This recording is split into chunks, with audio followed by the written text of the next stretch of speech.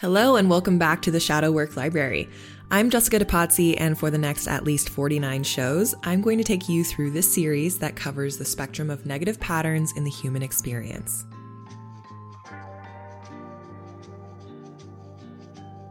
Hi everyone! Happy New Year! I hope you enjoyed my episode with Richard Millett, which came out the last week of December, where he talked about the energies that we can prepare for in the next year. So, friendly reminder on that, we have a notable astrological event happening on January 26th, 2021, which may be bringing us an extra boost of love and compassion and spirituality in relation to the karmic journey of everybody here on Earth. If we're in our gift states, that is, that's what the nodes of the moon represent, karmic themes. But if we're swimming in the shadows that day, we need to watch out for escapism and addictive behaviors.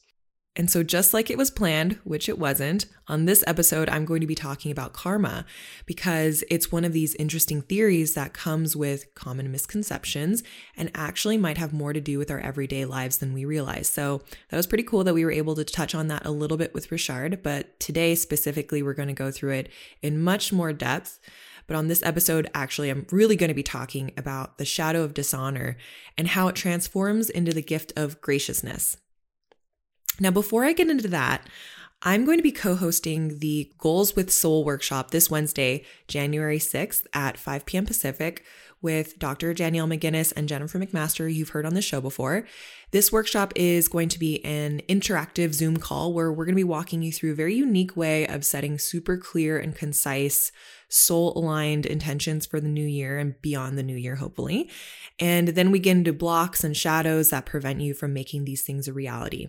It's going to be really fun, super casual. We made it really affordable as well, so anyone can join. It's only $15 US. And if you go to the workshop live, there's also a special gift for you at the end. This is particularly made for women, but anybody who's called to join definitely can. And if you can't make it at that time, we'll be sending out a replay and the worksheets to you so you can go through it on your own time. So to save your seat for the Goals for Soul workshop, you can visit mygraceandgrit.com/goalswithsoul, and goals with soul is one word. And yeah, I'll put that link into the show notes. If you're interested, well, I will see you on Wednesday evening. Okay, let's get into today's show. Dishonor. What is it? So whenever you project negative emotions at another person, either internally or externally, you're dishonoring both yourself and the other person. For example, if you're feeling negative or dissonant and you're blaming the feeling on somebody else's actions undeservingly, whether it's out loud, which is the reactive response, or you're quietly stewing in it, which is the repressive response, you're experiencing the shadow of dishonor. Now, if you're looking for more information on projection, the Grace and Grit team, those women that I'd mentioned, we did a webinar where Jen and Dr. D explained psychological projection in more detail, and you can watch that replay on the mygraceandgrit.com website. It's totally free. You don't need to input your email or anything like that. And you can find that definition somewhere near the halfway point of the video. It's pretty good. And because we already talked about it, I don't want to spend too much time on it here. But dishonor doesn't just stop at projection. Another form of dishonor is an attempt to subdue your own feelings and distrusting your feelings. Every mood you have is put there directly for you to trust in it, which, by the way, is not the same thing as acting it out. In that same webinar I was just talking about, you can also learn these 6 stages of transformation. And so the reason why so many people do not get through the transformational process and they get stuck in dissonance and that dissonance feedback loop is because they perhaps don't have the courage to complete the internal process beyond blame and shame. Trusting in your feelings is an internal process that takes quite a bit of courage because negative emotions are a natural part of the world. And if they can be used to be useful and transformed, they can become art, creativity, or service. And their power is really awesome at that point. But it's just a matter of how much you take responsibility for your own feelings. The shadow of dishonor also has you trying to change or fix your moods rather than allowing them to simply pass through your system naturally. It also has us trying to fix the moods and the emotions of other people that we love rather than, allowing them to experience their own constructive suffering without enabling them to feel feel better quickly. But here's a truth that I took directly from the Gene Keys, and I really do believe it to be a capital T truth, and I don't say that lightly. You cannot reach higher states of consciousness without first passing through your own suffering. I'll say that again. You cannot reach higher states of consciousness and transform without first passing through your own suffering. And this is where karma comes into play. Now, karma, interestingly enough, has often been misrepresented as retribution or revenge from God for doing something bad, or like Santa who creates a naughty and nice list.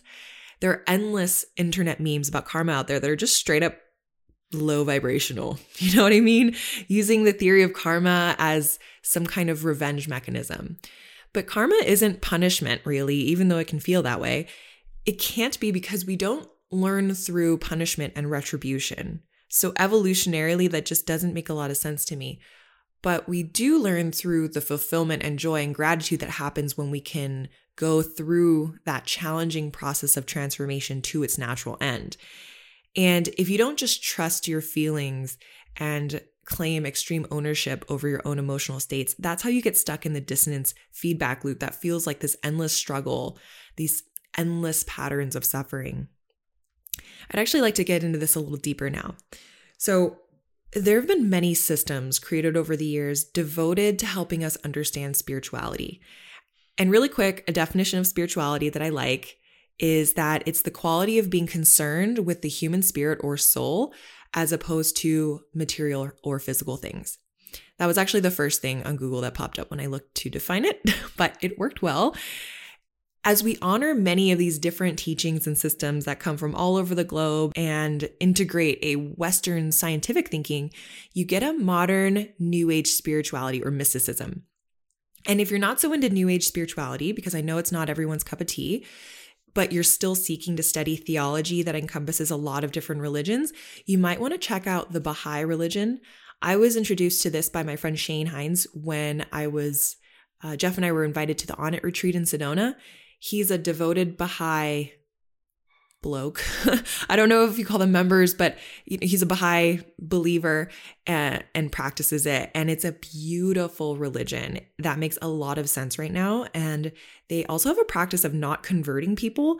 So they believe, I understand that they believe that you get the message when you get it to become Baha'i, which is why I'd imagine that it's not as well known as others at the moment. Anyway, New Age spirituality and mysticism is really exciting, and I think it's very beautiful, but I also think it's a bit confusing as we make sense of so many different traditions in our modern context. One insight of mysticism that has been really meaningful to me, but also confusing, which is why this episode took so long to put together, is the human aura and the different layers that make it up.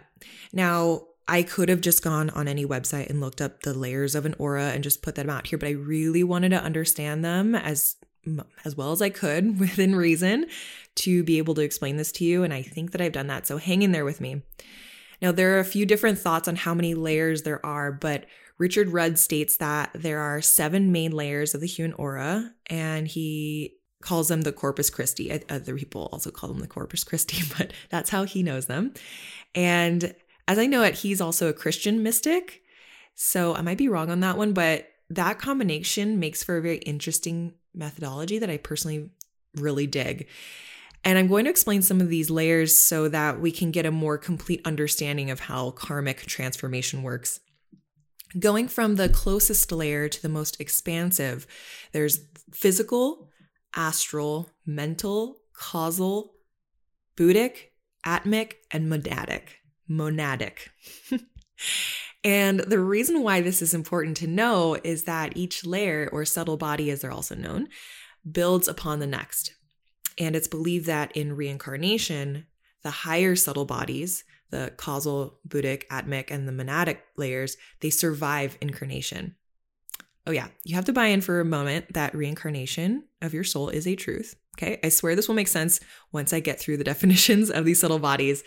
So here we go.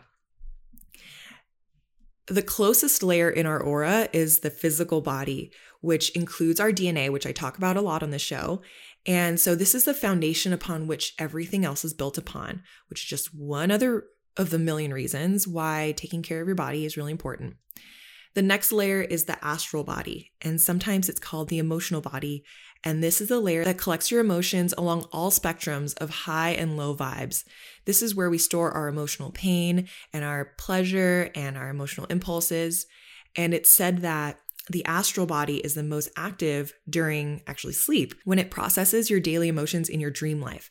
So from a biological perspective, I think this is what would be considered theta brainwave states. So when you're dreaming or you're about to fall asleep or you're just waking up or you're daydreaming during the day, all of these emotions in your subconscious are stored in your astral body, and they're happening with theta brainwaves, I believe. Pretty sure about that one. The next layer after is your mental body and is constructed from your thinking life. This is also influenced by all the thinking that goes on around you. So your mental body and your aura stores all of your thoughts and your mental desires along, again, all those spectrums of high and low vibes. Now, the fourth layer, called the causal body, is also known as the soul. And I'm actually going to read these next layers right out of the Gene Keys so there isn't anything lost in my translation. The causal body directly corresponds to the physical body, but at a higher level. It stores the collective goodwill of the human soul as a memory signature written in light. This finely tuned vehicle forms a structure hub for all the high-frequency thoughts, words, and deeds that we have initiated during our many journeys in incarnation. After death, the lower three bodies disintegrate, and only that which is refined and pure is drawn up and retained in the causal body. The causal body responds to higher visions and archetypes that lie beyond language, but can still be conveyed through direct transmission to the three lower planes. As your causal body develops more lucidity, the higher bodies can use it as a means of directing higher and higher frequencies to the lower three bodies. In this respect, the causal body is the bridge between the lower and the higher planes. The fifth layer is the Buddhic body. The Buddhic body is the higher octave of the astral body. Remember the one that it's about the emotions. As such, it reveals the pure truth that humanity and all the earth planes are in fact one single organism. Once your awareness is fully anchored in the Buddhic body, the causal body dissolves and reincarnation in the normal sense is no longer necessary. It's through the Buddhic body that human beings have access to the field of universal love and the higher ecstasies associated with enlightenment. It represents the third feminine realm of the Holy Trinity, that of divine activity. So if you've ever sat with Daime or ayahuasca, you may have experienced what it's like to experience the Buddhic body. That was just my addition there. He didn't say that. The sixth layer is the Atmic body.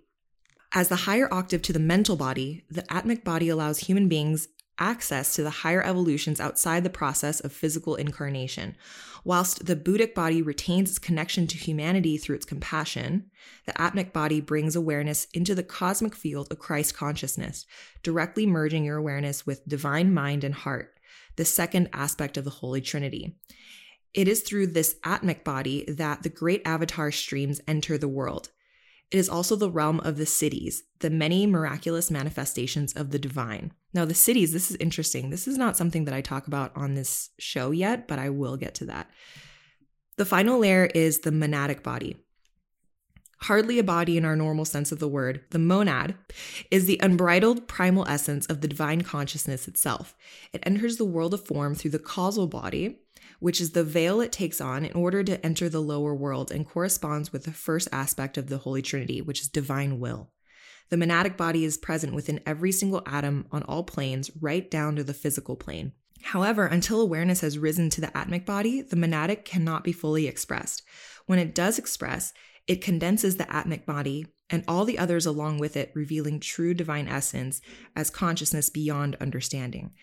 At this stage, each of the lower three bodies, physical, astral, and mental, are absorbed into their high-frequency counterparts, the causal, the Buddhic, and the Atmic, thus revealing the true mystical nature of the Trinity as three in one.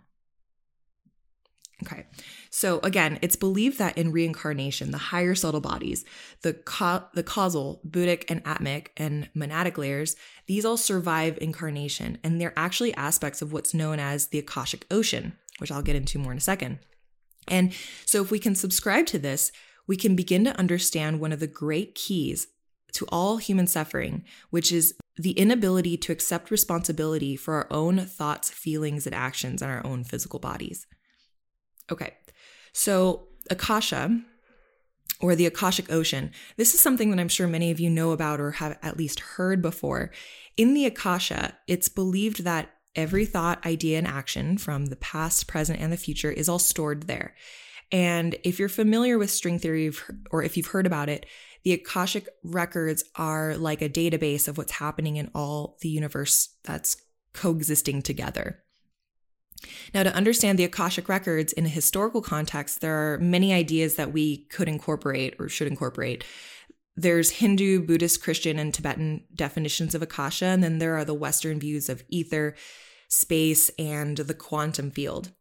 So yeah, we can look at the Bible's reference to recording human activity, particularly in the Book of Life, and the Alaya Vishyana, or the storehouse memory of Buddhism and Tibetan belief systems. But then there's also this presence of divine recorder or scribe, known by various names across many other religions and esoteric belief systems. So this concept is coming from all different kinds of areas. But if we use the mystic term Akashic records, we're talking basically about a record of what will happen, is happening, and has already happened. And because the Akasha exists in that higher dimension, the rules of time don't really apply to it. So to the Akashic records, time is a flat circle. And so information from 2,000 years ago is as accessible to us as what happened to us yesterday. And what happened to you yesterday is as available as what could happen to you if you stay on the same destiny trajectory in 10 years. So what does this mean for the shadow of dishonor? Well, to understand the shadow of dishonor, we need to subscribe to the idea that consciousness exists in these many dimensions, and it responds to thoughts, acts, feelings, words, and even intentions. It's a vast quantum field that acts like a great memory bank, holding and recording every impression that's ever made. And the reason why dishonor really exists and is hiding under this facade of just plain suffering is because we don't really believe that all of the things that go on in our own heads have negative consequences other than maybe adrenal fatigue and being stressed out all the time. But it's important to remind ourselves here again that negative emotions in and of themselves are a very natural part of being a human.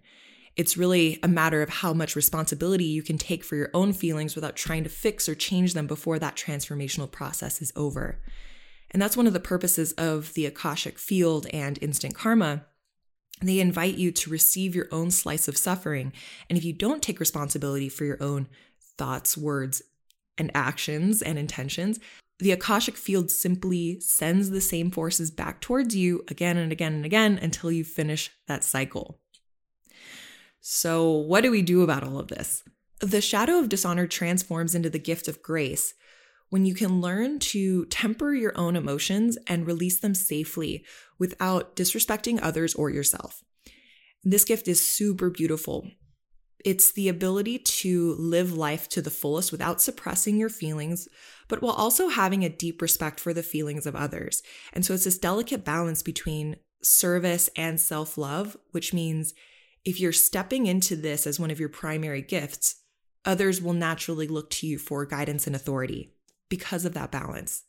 Acting with grace and consideration in everything you do, though, is no simple feat. It takes a practice of remembering that we're all being listened to and knowing that if you dishonor someone through emotional or psychological projection, either reactively or repressively, the lessons will come back to you. And to cultivate a practice of living in grace, well, that's going to take more than a simple practice like the ones I usually end the show with. This requires a path of transformation, understanding your core wounding patterns, which I did that episode on. I don't remember which episode, one of the earlier ones. It also requires gaining the ability to name and receive your emotions, which is what Dr. Danielle specializes in, and learning your safety mechanisms and demoting your inner critic and promoting your corner man. It's kind of like this identity apocalypse of sorts. And if you're interested in doing this work for real, that's why we created Grace and Grit for Women and the Trials for Men. And by the way, the Trials website SSL security certificate or whatever it's called. It expired. That's why it has a warning on our website that we'll steal your money. I promise that's not what we do. I'm just waiting for my IT friend to help me with it. And the reason why we broke it up into a men's course and a women's course is because the masculine and the feminine operate through emotions, patterns, and chaos very differently. And so these programs were designed specifically around those preferences. We do have a few women who are in the trials because the masculine form of transformation really spoke more to them. And that's all totally good to go. Everyone's preferences are unique to them. But the basis of the courses are to find the essence of who you are. So you know where you end and others begin. And so you can take ownership of how your life transpires by moving beyond blocks and recurring themes.